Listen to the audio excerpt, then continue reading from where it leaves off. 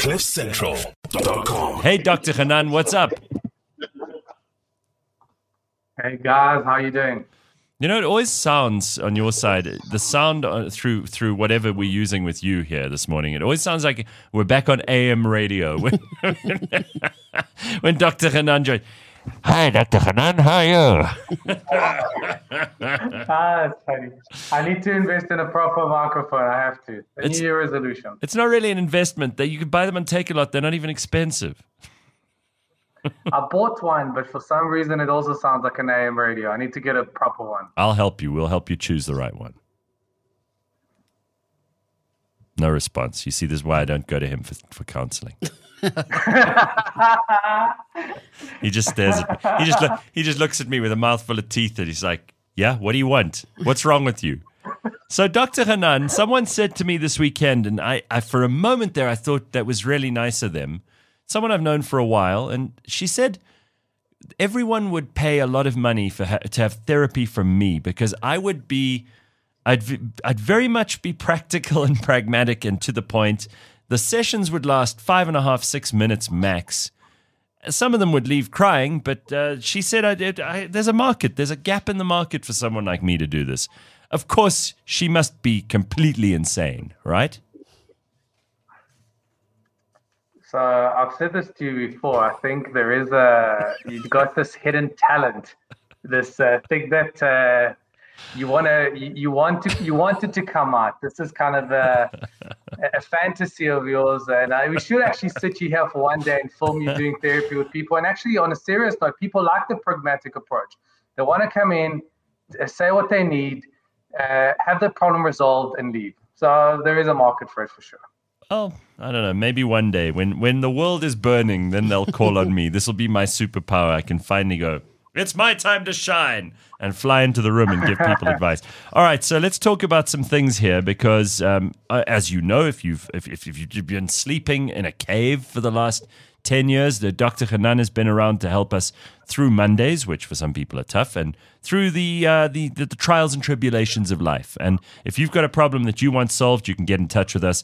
Contact at cliffcentral.com, and we will put you on with Dr. Hanan. But this morning, I want to talk about something that I notice this a lot, this Schadenfreude that's going on in society, right? Why people tend naturally towards Schadenfreude, how they can stop doing it. Even a lot of our TV shows are based around this principle because people may be having a horrible time, but as long as someone else is having an even worse time, they can turn that into entertainment. It's weird, like relationships, their health, financial woes. So what is it again? So taking pleasure from... Schadenfreude is this German word that describes that feeling you get when you see someone else suffering and you think, sure, at least that isn't me. It's even subconscious. You don't even necessarily... Am I right, Doc? Is that a reasonable definition? That is a reasonable definition. So it's a feeling of joy, excitement. I'm better off because in comparison to someone else, I'm ahead of the game. So I'm healthier, I'm faster, I'm wealthier, I'm prettier, I'm more resourceful than someone else, and therefore I feel really good about myself. I mean, it literally, the literal translation is guilty joy, guilty pleasure. Right. So it's important for people to know actually a couple of things that I think might be useful to you this morning. First of all, we all, and this is from the beginning of our time, we all have a need to elevate our status in society. We want to be on a hierarchy on a much higher level because that's when we have access to resources, to more space, to better mates. And ultimately, we are more likely to survive when we are on a higher level in a social hierarchy. And there are a couple of ways for me to do that. One is kind of the more palatable way is the peacocking method, which is let me show you value by showing you what I can do and what I have. We call it peacocking because like a peacock spreading its tail and showing off. But the thing about peacocking is that if it doesn't come across as natural and organic, you actually devalue yourself. Society then sees you as a show-off. So if, for example, I'm speaking to you and I go, oh, 1 second, just Beyonce is on the line, 1 second. Yeah, right. That comes off as very fake, and therefore society just demotes me. But if you suddenly see Beyonce come around me and gives me a hug, now suddenly, Hanan has just gone up 3 notches. So peacocking is a very dangerous thing to do and to show off or to express if it's done in an inorganic and a fake way. But that's one way. And we find a lot of leaders, and we want to follow people who actually show this kind of value because we want to attach ourselves to people of higher value so our social hierarchy can go up. So that's number one. The second way in which we elevate our status is by showing off against someone else. So I'm not just valued because I'm valued, I'm valued because I'm better than you. So this is called more of a dominance type of showing off. So I'm not good because I'm good, I'm good because I'm better than you. So it's like, well, I'm a doctor. And sorry, who are you? I'm a lot smarter than you. I'm a lot more resourceful than you. I drive a faster car than you. And naturally, we naturally follow leaders that peacock more than leaders that show dominance. But in terms of conflict, we naturally choose leaders that show dominance over peacocking because we want the strong leader that has power and leverage over someone else. And the third way in which we show social leverage or increase our social hierarchy is by humiliating someone else. And that's literally just rejecting somebody from the social group. And that is very devastating for someone. Imagine, and we've all been humiliated, whether it's in class at school or on the sport field or in an argument in front of other people. It's actually quite devastating for the ego.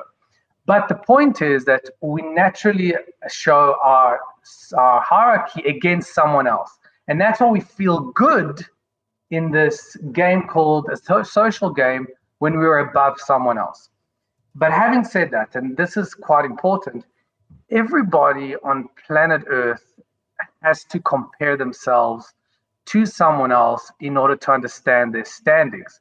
So I know I'm good at maths because I compare myself to the average. I know I'm a terrible dancer because I compare myself to the average. So there's always a sense of comparison. So it's not a question of whether you compare or not. The question that you should be asking yourself, who do you compare yourself to? So if I fight this fight or race this race against someone else, well, that is just a terrible race. But if I fight this fight or race this race against the better version of me that could be represented by someone else, then that's a good fight to have. So don't compare yourself to someone else that's not even in your lane. So if I compare myself to Elon Musk or Usain Bolt or somebody that has attributes and characteristics and talents that I will never have, well, then I will never feel good enough. So it's like the saying, if you judge a fish's ability, but its ability to climb a tree, to always feel stupid. So don't compare yourself to someone that has something that you never want to have or could never have, but rather compare yourself to the better version of yourself. Yeah, I think that's such a big deal because people, you opt into a system then where you're going to just feel worse and worse and worse about things. There are people who just opt out completely from social hierarchies and social judgments, but that's a difficult thing to do because we base so much of our value on where we fit into society, right? Yeah. So as much as people think that they can remove themselves from the social game, I haven't seen that. Even a monk can virtual signal and has more power maybe even than a banker. Because even though he's not competing against somebody perhaps in another world, but he is competing against somebody in his own world.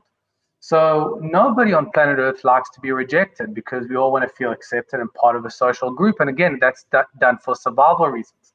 So when I have somebody saying to me, Hanan, I know somebody that has no fear of rejection. And my answer is, yeah, they might not have a fear of rejection from you or from your group, but they certainly have fear of rejection from their group, and the groups that they value.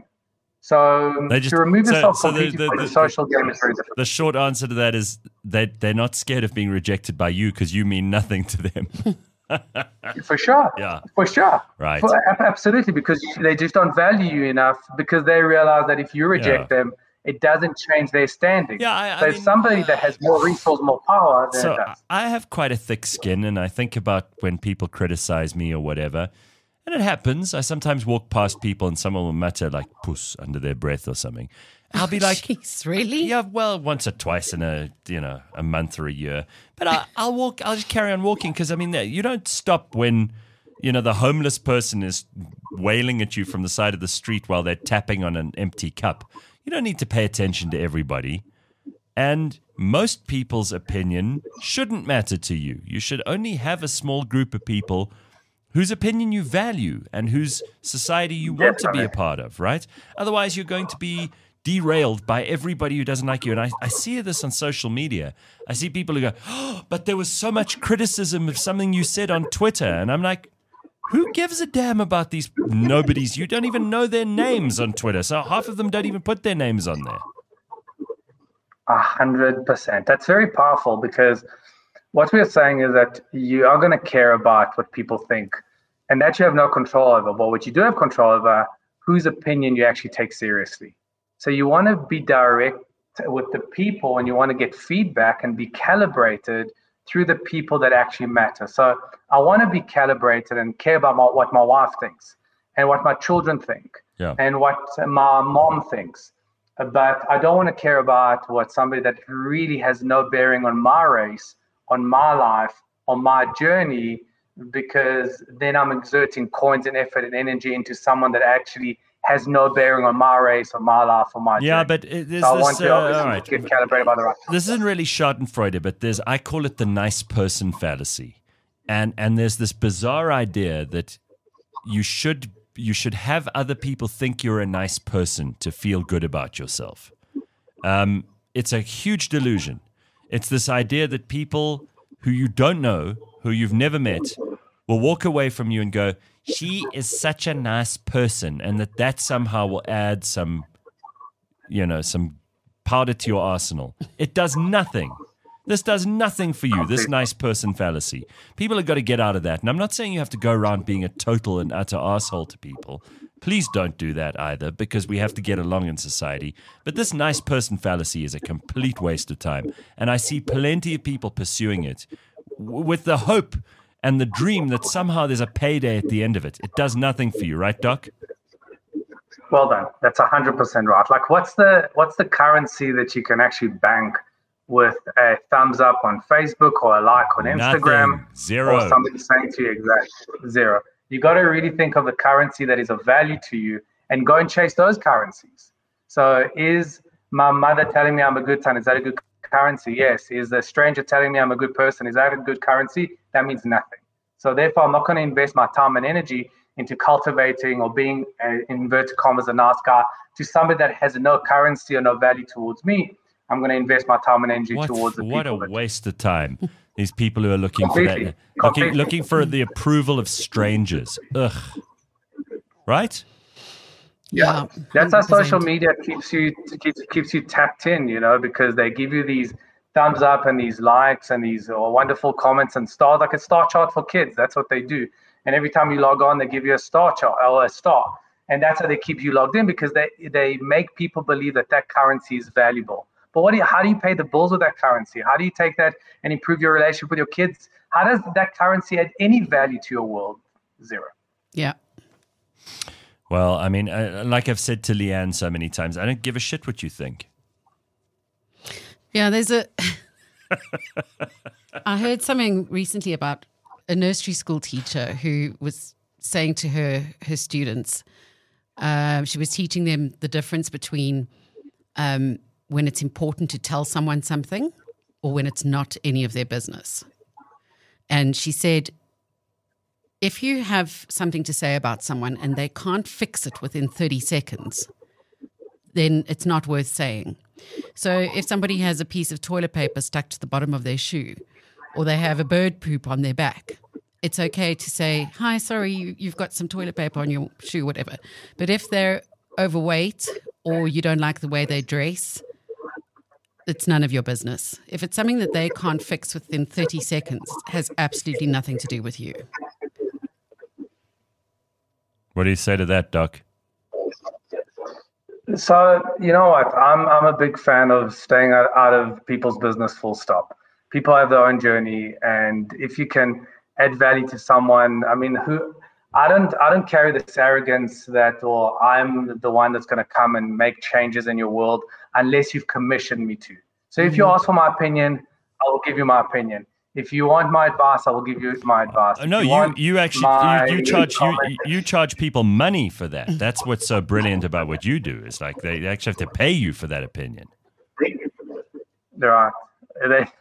So there's an exchange for sure. There's value. The truth is, if I see somebody, a parent maybe parenting their child wrong, it grills me on the inside. But is it really my place to go in there and go, listen, you can't behave that way? When I see two couples conflicting in the wrong way, outside at Tasha's, do I go up to them?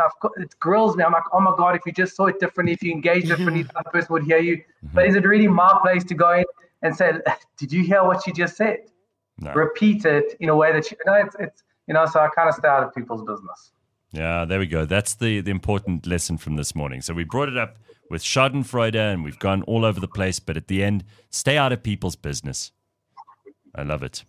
Thank you very much. Don't compare yourself to someone that has no value. Compare yourself to the better version of yourself. Yeah, a lion shouldn't concern themselves with the opinions of sheep. Yes. Very good. Exactly. All right, Doc, thank you. We'll speak to you soon. Have a good week. Nice to see you. See you too, Buggers. Bye. We've got to get his microphone sorted out. Yeah. Have to. All right, well, there we go. Now just pay no attention to most people's opinion of you. You'll be happy. You could be deluded and happy like me. Yeah. Wake up in the morning and go, today, you don't even have to say it to yourself. I don't. Yeah, today I'm not going to give two damns about what a bunch of low-rent people think of me. Yeah, that's the way to go. The pressure that you put on yourself is too insane when you worry about what everyone thinks. What are you going to get out of that? CliffCentral.com